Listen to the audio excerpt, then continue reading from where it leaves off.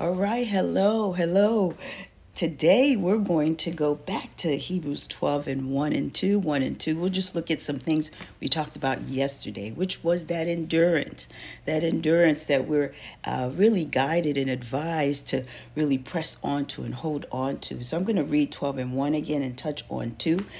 12 and 1 reminds us, I'll just go to the place where it talks about, let us lay aside every weight and sin which does easily beset us, and let us run with patience the race that is set before us. So I was caught by that word patience, and wanted to look that up.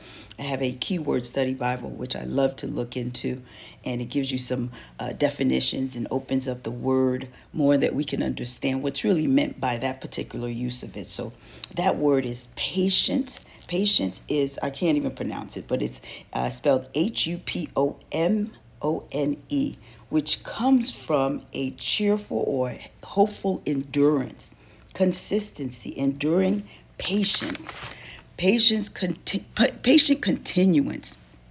It's a noun, which means it comes from a noun, which means to persevere and remain under, bearing up under patience, enduring as to things or circumstances, particularly with genitive things that are born out of evil circumstances and various things, trials, situations, generally meaning endurance. And we shared that.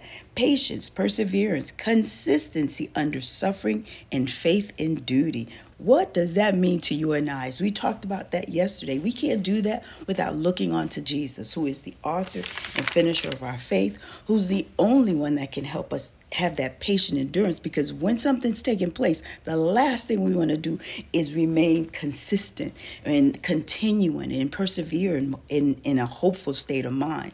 But with our eyes on to the Lord, who has endured all things, who is the author and the finisher of our faith, who has a solution for all things, and even the capability for us to bear up under it.